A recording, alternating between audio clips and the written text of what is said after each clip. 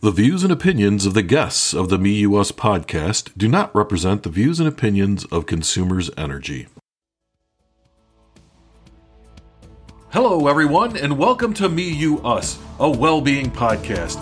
It's another Well-Being Wednesday here at Consumers Energy, and I'm your host, Bill Krieger. Today, my guest is Peter Meyer. He's a representative from Michigan's 3rd District. So, Representative Meyer, if you'd introduce yourself, we'll get the conversation started. Thank you, Bill. I'm Peter Meyer. I represent Michigan's 3rd District, as you mentioned. I'm a freshman member of Congress, and also prior to running for office, I had served in the military, was deployed to Iraq with the U.S. Army. I had worked overseas in humanitarian aid in places like the Philippines, and then also in conflict analysis in Afghanistan. So kind of had been around the world and back again, and then ran for office. And I'm proud to be serving my first term on the Homeland Security, Foreign Affairs, and Science, Space, and Technology committees. So a lot of stuff for a young guy to have accomplished in a very short period of time. It's a pretty impressive record. And, you know, as we were talking before the show, I talked about this this lifetime of service that many of our representatives, congressmen, senators have done. A lot of military veterans in that space as well. So I wanted to talk to you a little bit about that. But before we kind of get to that, I'd like to know what was it like growing up as Peter Meyer? What kind of things did you do as a kid, and how did you sort of get interested in the military? I know that you joined shortly after high school. Mm-hmm. So I think, 9/11 occurred while I was in middle school. And even prior to that, I had always wanted to join the military. It was kind of a far off, aspiration as an elementary school kid and as a middle schooler. I don't know when that really clicked, but I knew that service and specifically military service was something I wanted to be part of my story and part of, what I was kind of being developed in developing, as part of that experience. And so initially that meant, going to West Point, where I went after high school. Loved the military. Was not exactly sure that I wanted a career as someone on active duty, and B, somebody who was an officer, as intelligence was a little bit more of my passion. So I ended up transferring out after a year and then enlisting in the reserves, where, I was able to do the intelligence work a bit more concretely. But I think it's that general feeling of being in the arena and not liking sitting on the sidelines while somebody else is out, in the fight or in the game or, in the scrum.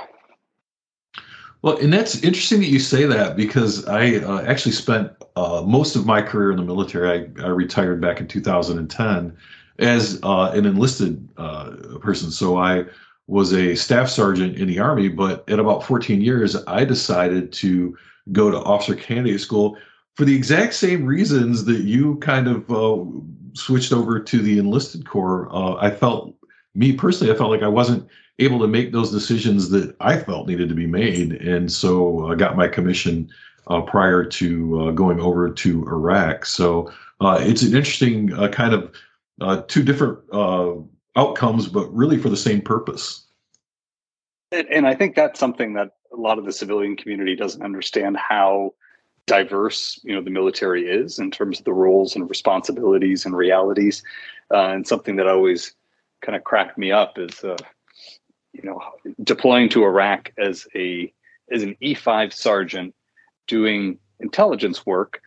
I was high enough ranking that if I was dropped on some small little base, some little outpost or kind of joint base with the Iraqis, that if I'm walking around and some sergeant major sees me, I'm high enough ranking that he assumes I know what I'm doing and that I have a reason to be there, but I'm low enough ranking that he didn't really need to know why I was there.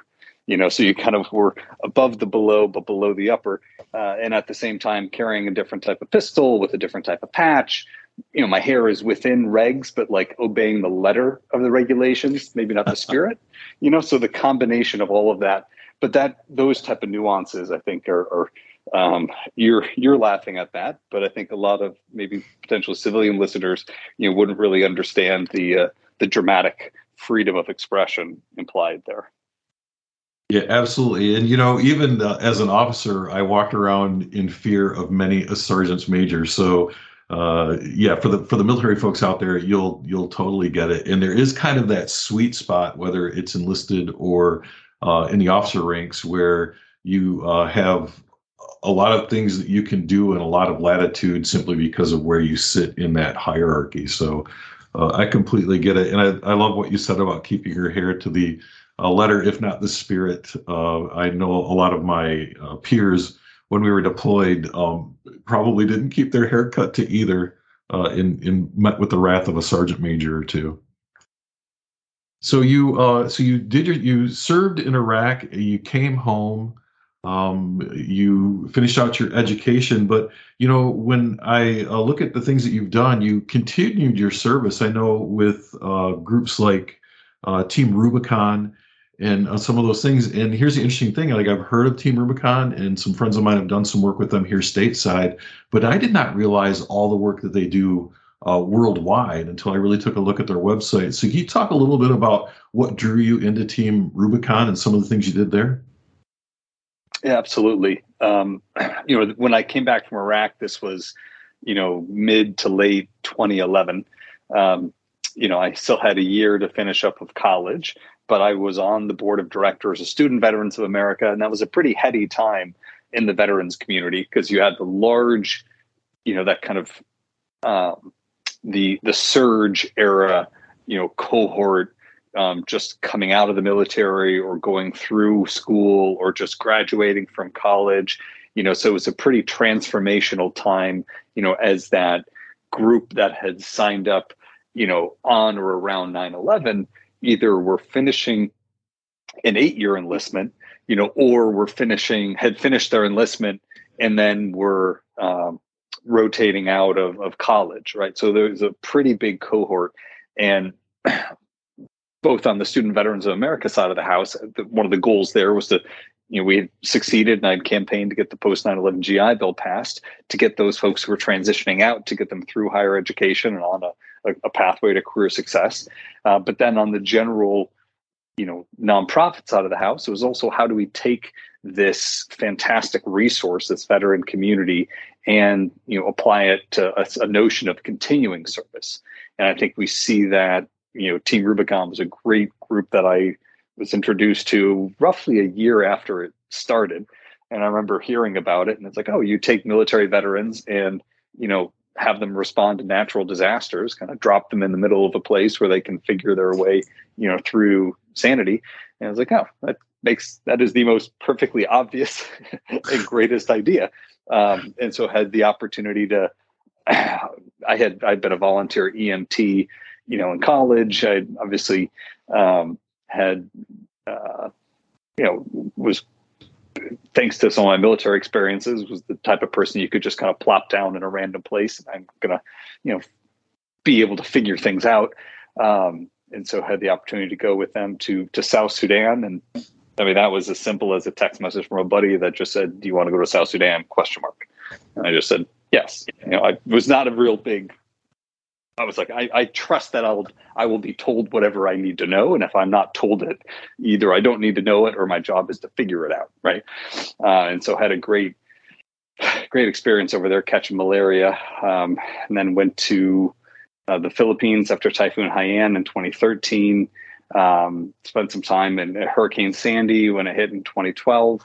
So it was just a really exciting time to be at the ground level, where each mission ended up being the biggest response they had done to date. The Philippines was the largest international response, I think that the Team Rubicon had done since Haiti, which was their first mission. Hurricane Sandy was the largest domestic response they had done since Joplin, which was, their first major domestic response. So it was a really exciting moment to be in this community that was just kind of finding its sea legs, but also to kind of show up in a random, disaster struck part of the world and realized like, oh, you're all my friends. So it was a kind of a wonderful, wonderful thing in the midst of tragedy.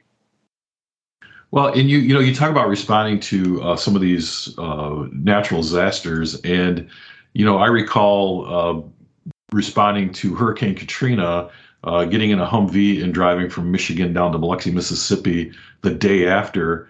And one of the things is when you get there, I took some pictures, and you really can't describe what you see. Did you really find that true? Because when I go back and look at pictures of these disasters that I've responded to, the pictures don't even do it justice. Like, you almost have to be there to really grasp what's happened. There's something about the atmospherics of a place, kind of how it feels, that is really irreplaceable. And that's setting aside the obvious, which is, especially in a disaster zone. I mentioned running into my friends in places, and then I also at the same time realized, wow, you guys smell terrible because you haven't had a shower in 2 weeks, So there's the pungency, of a locale oftentimes doesn't translate in a photograph, but just especially getting a sense. I mentioned that atmospherics, getting a sense of the tension, of the hope, of the fear, kind of the emotions of a place, I think are really critical, but very easily lost, in a photograph that reduces things down. And I think of, places that,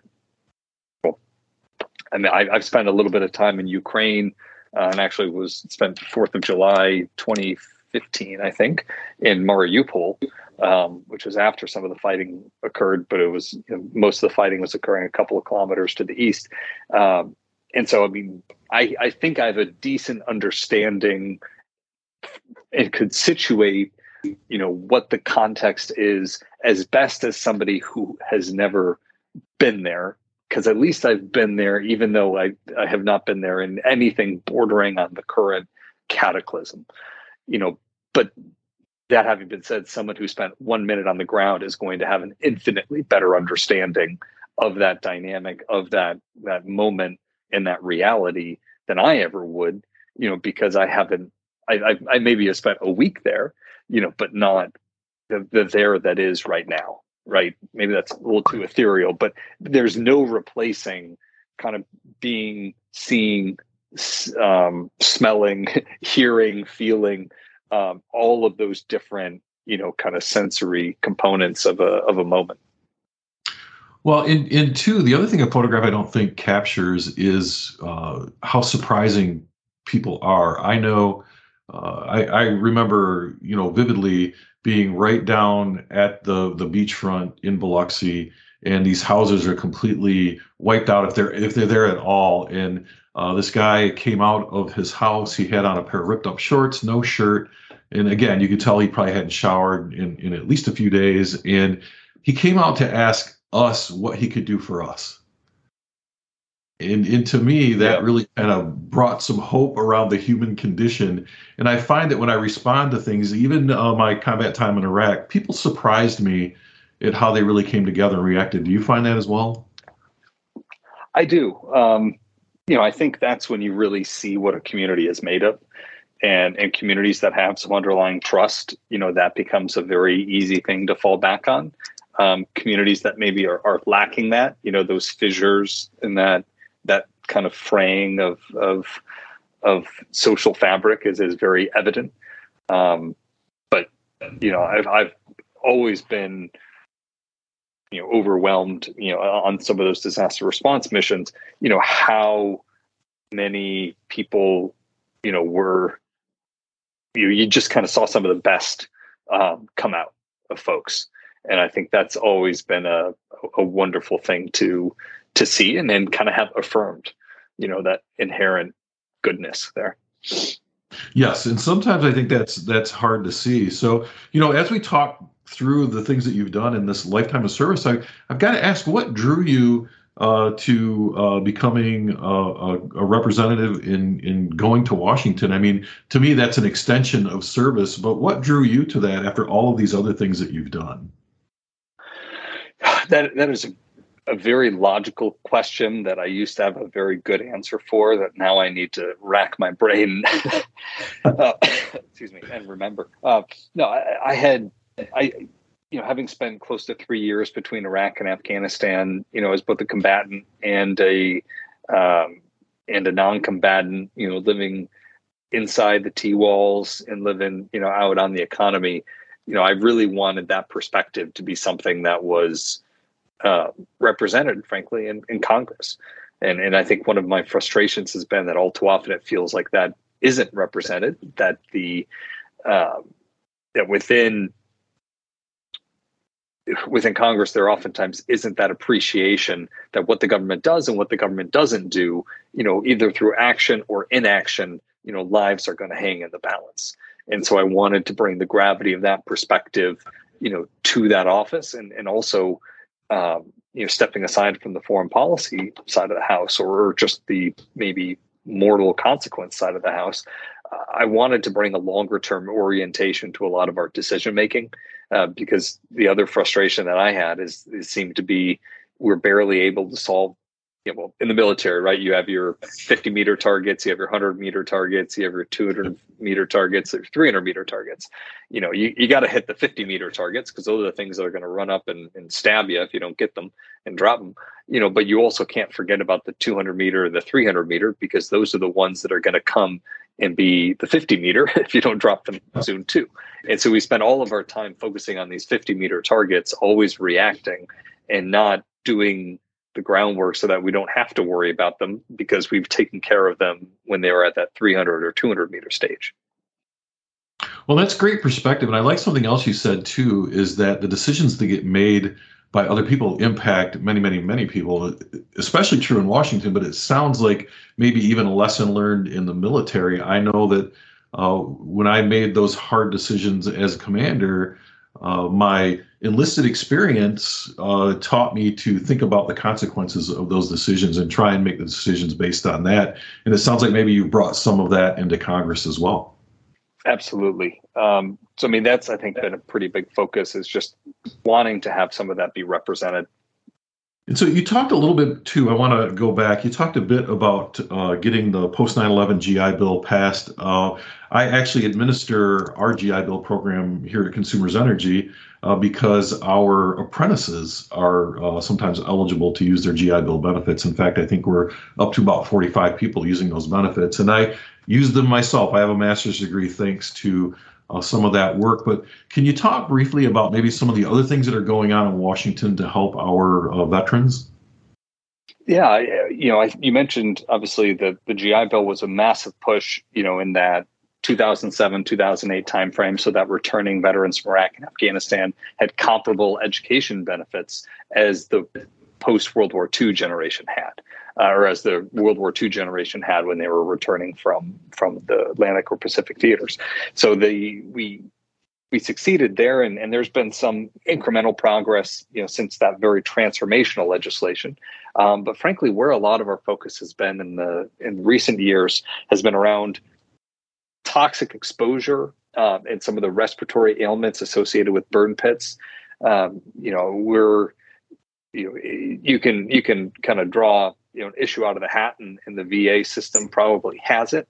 But when it comes to being focused on what we need to do in order to provide for our veterans, it's a bit of a whack-a-mole where we want to be making sure that on the positive end that we're providing what needs to be provided, and then also covering all of the unanticipated issues that arise. And obviously, when it comes to what is frankly the post 9/11 equivalent to Agent Orange, which is burn pits and that broader sense of toxic exposure, that we're doing the identification, that we're getting the presumptive coverage, that we're making sure that those service-related ailments are being viewed as such, and that members of the military who served overseas and were exposed to these, that they are getting the appropriate care and treatment.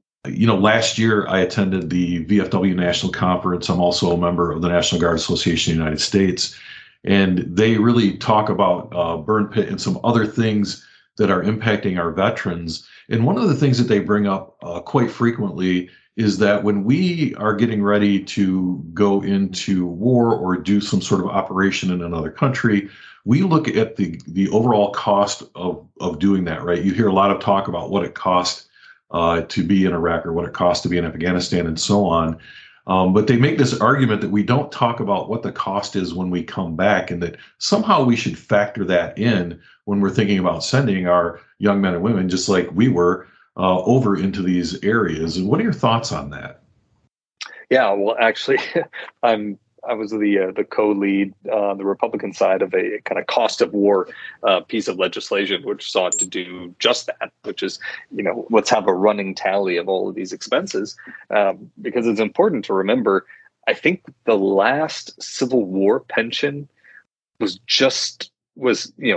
stopped being paid out a couple of years ago. It was, which is bizarre to think how long the direct financial costs of some of our conflicts are, right? I mean, in this case, it was a very old Civil War veteran who, in his 80s or 90s, married a very, very young woman, who lived very long, but over that kind of span, you see, like we were still paying that pension for somebody who served, 160 years ago, so you can imagine, what legacy costs will still be with us, from the wars in Iraq and Afghanistan. And I think that's something that we should be very mindful of prior to, any conflict that we are entering. I couldn't agree more. So thank you for answering that question for me. There's two more things I'd like to cover with you before we go. I know we're coming up on time here. The first one is shifting gears a little bit. I read this article about you not liking breakfast, and I think the exact quote was right around, you are militant about not liking breakfast. Could you talk just a little bit about that? Absolutely. I don't think breakfast is a very good meal category. I fundamentally do not understand the idea that breakfast for dinner is some type of a treat. If anything, it feels like a scam. I think breakfast, and when I'm thinking of breakfast, there's a lot of individual components of breakfast that I enjoy at many times of the day, right? Cereal, no issue with cereal, love cereal, Special K, checks, great. I actually really like eggs in, like a cocktail on my burger, right? There's a lot of great ways that an egg can be presented. But one of the challenges is breakfast is either salty, greasy, or cheesy, right? That's kind of all, but you only get one or two of those. So it's a very limited flavor profile. And it's, I think this very patronizing idea that your stomach can only take, so little early on in the day. And I think that just gives our miraculous bodies short shrift, to be honest. Well, and I think salty, cheesy, and greasy sometimes is very appealing, but I get what you're saying completely. You need more. You need the umami, right? You need like the meat. You need something when even like the meats that you have are either, salty or greasy, right? They're never the actual flavor of the meat. It's just a salty or a greasy flavor. No one's like, even when like a steak is served for breakfast, it's not a good steak. It's a terrible steak. It's like the steak that you're too embarrassed to serve at dinner. So I think the whole thing's a racket.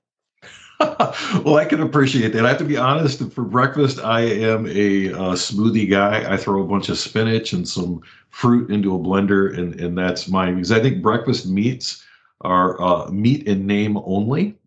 I'm not sure they're even really meat. So thanks for entertaining that question. I read it and I kind of chuckled, so I had to ask. But as I said, we are coming up on time, and I want to be respectful of your schedule as well. But before we go, first, let me thank you so much for being on and taking the time out to do this with us. And secondly, what would you like to leave the audience with? What would you like our audience to take away from our conversation today? No, I think one of the important things for the audience is there's no, or at least one life lesson that I've tried to apply that I think is something a lot of folks could stand to hear is, maybe have a plan, but be ready to discard that plan, if life throws you something more interesting, and that general sense of, having a trajectory, having a direction, but not being so consumed by fidelity to that path that you disregard opportunities as they come along. I think back to all of the experiences that came about only because, that text message that said, you want to go to South Sudan? If I would have said no, how different my life would have been, or if I didn't end up transferring out of West Point and then didn't end up going to Iraq before my class would have gone. If you can't know, but I think of all of those scenarios and, this is the cliche advice, but I'd rather regret the things, I did than the things I didn't do. But at the same time, I think we live in a very unpredictable and kind of nonlinear moment. And I think it's beneficial to approach that in a slightly unpredictable and, emphatically nonlinear way, to kind of seize the opportunities that present themselves rather than, kind of let that call at the door go unanswered. Well, and I think that really speaks to one of those lessons in the military, right? No plan survives the first shot fired, but you have to have a plan. And also, that text message about going to Sudan strikes me about some of the things I've done with some of my friends, and it was really summed up, I think, greatly by Robert Frost when he talks about taking that road less traveled. Right? We have this idea where we want to go, but it's always great to check out some other things because great things may come from it, as evidenced in your life. So. Again, Congressman Meier, thank you so much for being on the podcast today, taking the time out to talk with me and the audience. And I look forward to talking with you again soon. Thank you, Bill. I really appreciate it. Have a wonderful day. Thank you to the audience for listening in today. The Me, You, Us podcast is proudly sponsored by Consumers Energy, leaving Michigan better than we found it. Remember, you can find the Me, You, Us podcast on all major podcasting platforms. So be sure to go out, find us, and subscribe. If you or someone you know is in crisis, please contact the Suicide Prevention Lifeline at 1-800-273-8255. That's 1-800-273-8255. If you are a veteran or know a veteran who is in crisis, you can call 1-800-273-8255 and press 1 for the Veterans Crisis Line. And remember to tune in every Wednesday as we talk about the things that impact your personal well-being.